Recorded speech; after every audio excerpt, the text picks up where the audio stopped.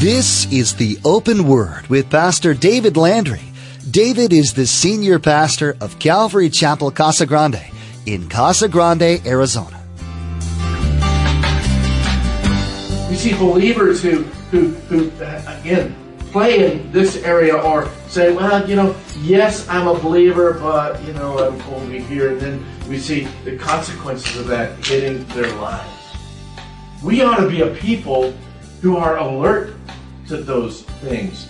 Number one, when we see a brother or a sister falling in a sin, the Word says that we who are spiritual ought to come alongside that one to encourage that one. But he also says, but be careful that you're not tempted in the same thing. It sometimes seems like as Christians we're hard of hearing. If you've been a Christian for any length of time, then you know that God's Word is always faithful. But instead of knowing this truth, we live as if God is some sort of liar. The people of Judah were playing the same game with God. God was promising to bring judgment on them and had already punished all the nations around them. So did Judah listen and clean up their act? No. But the real question is, are you going to listen? Let's join Pastor David in the book of Zephaniah chapter 2, verse 9 for today's study. Therefore, as I live, verse 9, says the Lord of hosts, the God of Israel, surely Moab shall be like Sodom, and the people of Ammon like Gomorrah. Now that's not a good sign, okay? When he says you're going to be like Sodom, you're going to be like Gomorrah. Because what happened to Sodom and Gomorrah? They were absolutely, totally, and completely destroyed, wiped out, just ashes. As a matter of fact, archaeologists have a hard time even finding any of the ruins of Sodom and Gomorrah to this day. And that's why a lot of people say, that's just a story. But yet they keep finding these little things here and there that, again, speak and show that it's still there. He says it's going to be an area overrun with weeds and salt pits and a perpetual desolation. How long is perpetual? Forever. I mean, it just keeps on going, keeps on going. Perpetual desolation. The residue of my people, in other words, a remnant of my people, shall plunder them, and the remnant of my people shall possess them. And that word possess is actually the same word that we would get enslave them. Okay? So in other words, God's people are going to be totally in charge and totally over that area. Verse 10, this they shall have for their pride, because they have reproached and made arrogant threats against the people of the Lord of hosts. The Lord will be awesome to them, and he will reduce to nothing all the gods of the earth. People will worship him, each one from his place, indeed all the shores of the nation. So God says, you come as a reproach against my people. My discipline is going to come upon you. And you need to understand that I am the Lord God Almighty. I am the sovereign one. And people are going to, again, worship me. And what does the word say? That there will come a day, there will come a time that even the enemies of Christ, the word says that every knee will bow, every tongue will confess that Jesus is Lord. Aren't you glad, and hopefully this is the case in all of y'all's life, that's Southern for all of you, in all of y'all's life, that right now you can bow the knee and say Jesus is Lord. We can say Jesus is Lord now in a great way, and we can, again, reap the benefits of that. Verses, again, at the very end, when he stands as judge, and they will then even have to, again, declare the reality that he is Lord. Now, from the coastline, skipping over to the other side of the Jordan, now he drops down to the south. It says to you Ethiopians, and really we understand that that's better understood to be kind of the northern region of the Sudan, not the Ethiopia that we know of today that's on the map that's kind of on the north and to the west of Egypt, but it would be more the northern region of the Sudan is what Ethiopia was at that time. He says, you Ethiopians also, you shall be slain by my sword. And he says, and he will stretch out his hand against the north. So he's gone down to he went to the west, he went to the east, he went to the south. Now he's going to stretch his hand against the north. Destroy Assyria. Make Nineveh the capital of Assyria. A desolation as dry as the wilderness. The herd shall lie down in her midst.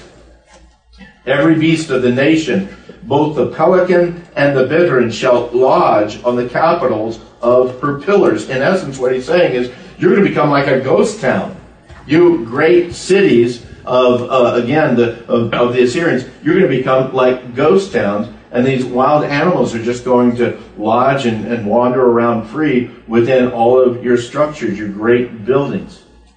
He says, their voice shall sing in the windows. Desolation shall be at the threshold. For he, speaking of God, he will lay bare the cedar work. Now, again, that idea of the cedar work and laying bare the cedar work, you can look at it a couple of ways. Either taking the cedars and then they would coat them with like gold to be decorations, and God's going to strip that down, or finely ornate and carved cedar that God's just going to wipe it out and destroy it. So all of the work of man's hands, God says, it's going to become of nothing. It's going to become of nothing. He says in verse 15, this is the rejoicing city. These are the guys that dwelt securely. They were the ones that said in their hearts, hey, I am it. Look at me. I am it. There's none beside me. Because again, these were the Assyrians. Great, mighty, and powerful. God says, you're not all that, by the way. And so he's going to take care of them. He says, how has she become a desolation, a place for beasts to lie down? Everyone who passes by her, well, this has to be kind of like a Middle Eastern thing, shall hiss and shake his fist, as you walk by. Again, just the desolation of, good, God got you. I don't know if that's the idea or not. I kind of think it is, but it's the idea of, again, everybody that passes by will just see, no longer are they fearful of Assyria. No longer are they amazed by the beauty of their great structure. Now it's just absolute desolation. So now, God has gone to the west. God has gone to the east, to the south, to the north. And now he's coming in to a bullseye. Now he's going to speak to Jerusalem himself and to the people of Judah. So in chapter 3, woe to her who is rebellious and polluted, to the oppressing city. And then he lists these 4 things as he speaks about Jerusalem. She has not obeyed his voice. They've not walked in obedience. She has not received correction. There's been no repentance in her life. She has not trusted in the Lord. There's been no faith exercised in their life. She has not drawn near to her God. There's been no communion with the Lord, no fellowship at all. And when we look at this, with no obedience, no repentance, no faith, and no communion, they don't know the Lord. You know, it's interesting to me when you, again, have people that may come regularly to church, okay? They come on a regular basis to church, but you look at their lives and there's no obedience in their lives. There's no repentance in their lives. There's no faith in their lives. And there's no communion in their lives. I don't need to judge them as to whether they're born again or not. Their lives judge them. Their lives are a clear demonstration. I don't think they're born again. Now, I'm not the judge of man in those areas of salvation, but when somebody's life is demonstrated with no obedience, no repentance, no faith, and no relationship, growing relationship with the Lord, then I can pretty well sum up, I don't think they're saved. I don't think they really know the Lord. They're just trying to do something on a religious way. Maybe going through ritual, maybe going through ceremony. But I think that in the end day, they're going to stand before the Lord and they're going to hear those horrible, horrible words. I never knew you. And they're going to say, hey, Lord, yeah, but we did this and we did that. And we were in charge of this and we ran this and we did all of these good things. And he's going to say, hey, depart from me. Because I never knew you. That's the most important thing that you and I need to understand in our lives.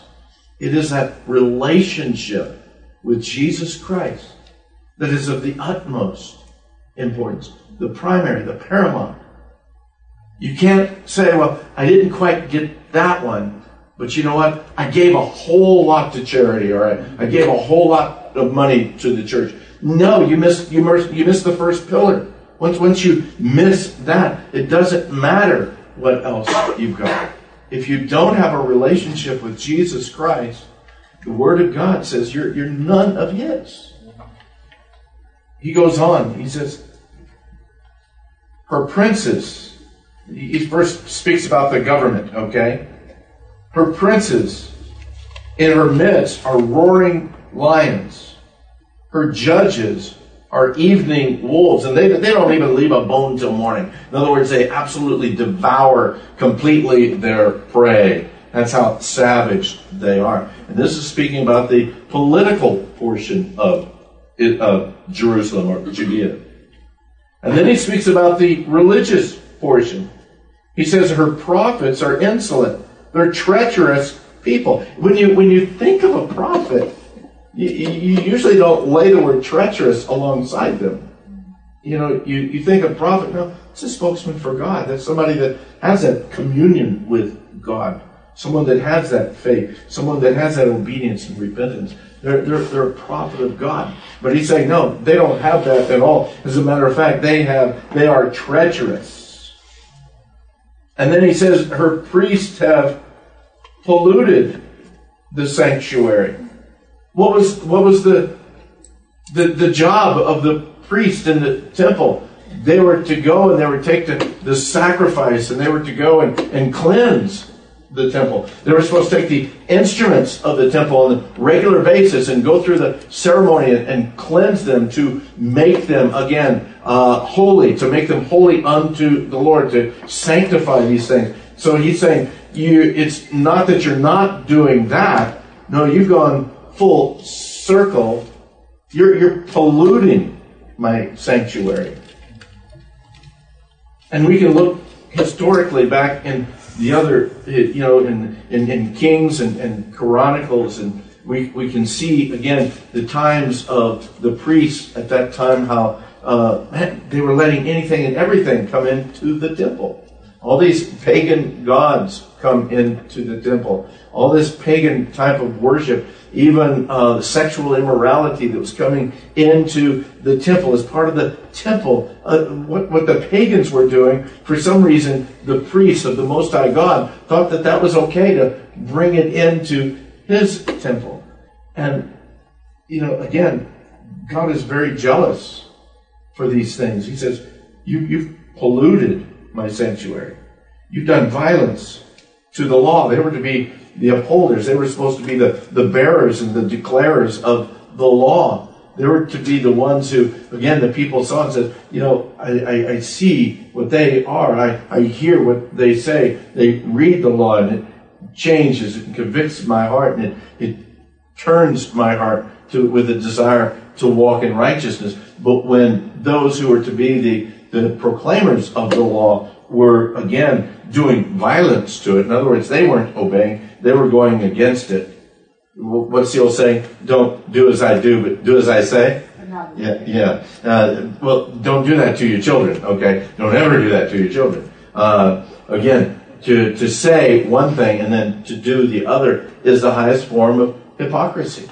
The highest form. He says, the Lord is righteous in her midst, verse 5. And He will do no unrighteousness. And the word there, the idea is He will do no wrong. Every morning He brings His justice to light. He never fails. But the unjust knows no shame. The one who does wrong knows no shame. That's the same word. It's the same idea that we saw up in chapter 2, verse 1, when he says, you undesirable nation, you shameless, without shame nation. Right here, they're the same way. You're doing wrong and you know no shame. It says in verse 6, I've cut off nations Their fortresses are devastated. I've made their streets desolate, with none passing by. Their cities are destroyed. There's no one, no inhabitant. And I said, surely you will fear me. You'll receive instruction so that her dwelling would not be cut off, despite everything for which I punished her. But they still rose early and corrupted all their deeds. He says, don't you get it? Don't you get it? I've punished all the nations around you. I've demonstrated my righteousness, my might, and my power by, again, bringing discipline to all of these nations around you in order for you to look and see, wow, I need to change my ways because God has declared it through His prophets and it's taking place there. God declared it to His prophets, it's taking place there. God declared it to His prophets, it's taking place there. God declared it to His prophets, it's taking place there. God has declared it to His prophets. Yeah, but I think I can get away with it. That's what He's saying. You're not learning from the lesson. Now, I know these things are videotaped and they are also available on audio, but I'm not sure if my older brother ever watches these. He's a believer now, so he'll forgive me. But, I was raised in a family of 4 boys. I was the second oldest. I watched what my brother did, and I decided I wasn't going to do that because I saw how much trouble he got into, okay? So I think that's what they're saying. Now, I wasn't perfect, okay? You need to understand that. But there was a lot of things that he did that I decided, I'm not going that direction, And I can just, I'll take it out on my time. I love you, Chuck. No, really, I do. I can remember, when we'd get in trouble, we lived back in the day, and I know it's, really bad, but we lived back in the day where parents would actually spank their children. I know it's 100 years ago, old no preacher. And actually, my dad, don't arrest my dad, he's a nice guy, but actually my dad would use a belt on us, okay? And so my brother thought he would be cool. And when my dad came in and whipped him, he would be tough. And he wouldn't do a thing. So my dad says, nah, that's not going to work. And so whack again. And he's not going to do a thing. And whack again. And he's still not going to. Well, my dad made sure that my brother understood the punishment that he was getting, okay? Me, this is just my own confession. I was crying before I hit the bed, okay? I cried before I hit the bed. One whack, it's done. I'm out of there. Okay? I don't know if I was the smartest or just the wimpiest, but it still worked either way. Okay. Learn a lesson. We see believers who play around in sin and their lives fall apart. We see believers who again, play in this area or say, well, yes, I'm a believer, but, I'm over here. And then we see the consequences of that hitting their lives. We ought to be a people who are alert to those things. Number one, when we see a brother or a sister falling in a sin, the Word says that we who are spiritual ought to come alongside that one to encourage that one. But He also says, but be careful that you're not tempted in the same thing. So we ought to be really very alert and in tune with what's going on even in other believers' lives. Judah wasn't. Jerusalem wasn't. I mean, all the prophets that came to Israel and Judah, the two divided kingdoms, and prophecy after prophecy after prophecy, said, you're going to face the discipline of God because you continue to walk in rebellion to the Word of God. And sure enough, the Assyrians come down and they take away Israel, the northern kingdom. And as Assyria tries to come against Judah, the southern kingdom, God doesn't let Assyria, but He gives Judah another opportunity. We shared, I think, a little bit about this either last week or a couple of weeks ago, that sometimes I really wish that the discipline of God was really quick. So that then the moment I step out of line, bam, I'm back in line again. But the greatness of His love is He wants us to obey Him, not because we're fearful we're going to get whacked, but because we love Him. And so He he exercises a great deal of grace, a great deal of mercy. And the unfortunate thing is, too many take that mercy and that grace to the fullest extent. Why did you fall off the wall, son? I don't know. I just fell off the wall. Where were you standing when you fell off the wall? Well, with my toes over the edge.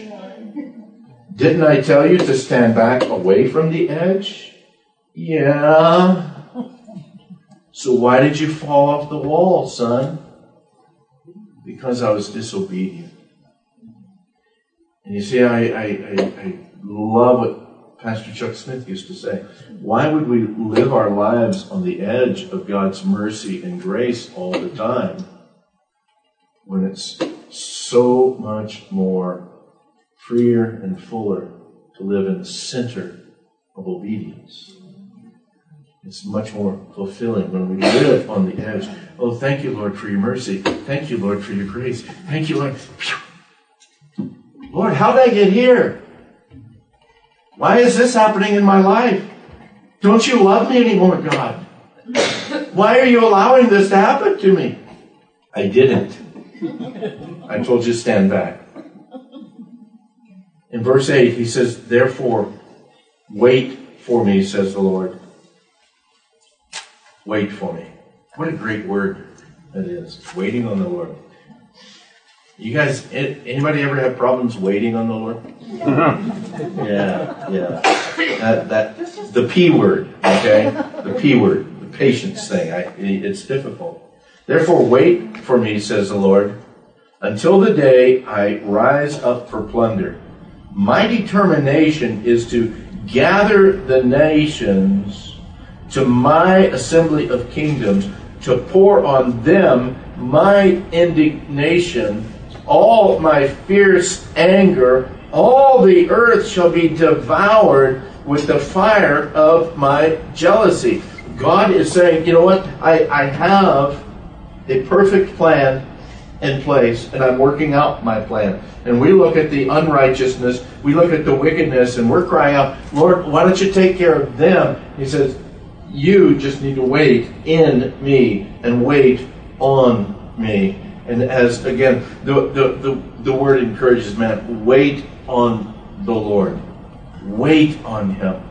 He says, I'm going to assemble all of these nations together, and I'm going to draw them to my assembly. We look at this even in Revelation chapter 16, verses 14 and 16, where God is going to draw all the nations together for that last and great battle, the battle of Armageddon. And he speaks of that even right here. I'm going to draw them all together, and then I'm going to pour on them my indignation, all of my fierce anger, the wrath of God being poured out. And he says, and with the fire of my jealousy. Now, keep your place right here. If you are waiting for the restoration and the future of this world, that this world is just going to get better and better and better, and this is going to be, kingdom here on the world. We just talked about this too earlier on. If you're waiting for that, do me a favor. Stay right here. Turn to 2 Peter real quick. And yeah, that's in your New Testament. Okay. So 2 Peter, and go to chapter 3. You can go to Revelation, then go to Jude, 3 John, 2 John, 1 John, 2 Peter. You want to go that way? 2 Peter, chapter 3. This final day of the Lord, this final end of all things. Listen to what Peter writes here. He says in verse 10, but the day of the Lord will come as a thief in the night, in which the heavens will pass away with a great noise, and the elements will melt with fervent heat. We hope that today's edition of the Open Word has been a blessing to you. If you live in the Casa Grande, Arizona area, we want to invite you to join us for worship. The messages that you hear on the Open Word are produced from worship services at Calvary Chapel, Casa Grande. Maybe the teaching you heard is exactly what you're looking for in a church. Then please join us. We have services on Saturday evenings and 2 Sunday morning worship services, as well as other services throughout the week. For more information about service times, including driving directions, log on to theopenword.com and then follow the link to the church website. Now, we want to be sure to tell you how you can get a free copy of this teaching. Simply log on to theopenword.com. Our website has today's message available for you to download. For more information about the Open Word or Calvary Chapel Casa Grande, we encourage you to log on to theopenword.com. Remember, at the website you'll find quite a bit of information about the Open Word and a link to the church website. So log on to theopenword.com today and get to know us better. We wish we had more time today to share more of Pastor David's message, but we've run out of time. From all of us here with the production team, we want to say thank you for tuning in, and may God richly bless you.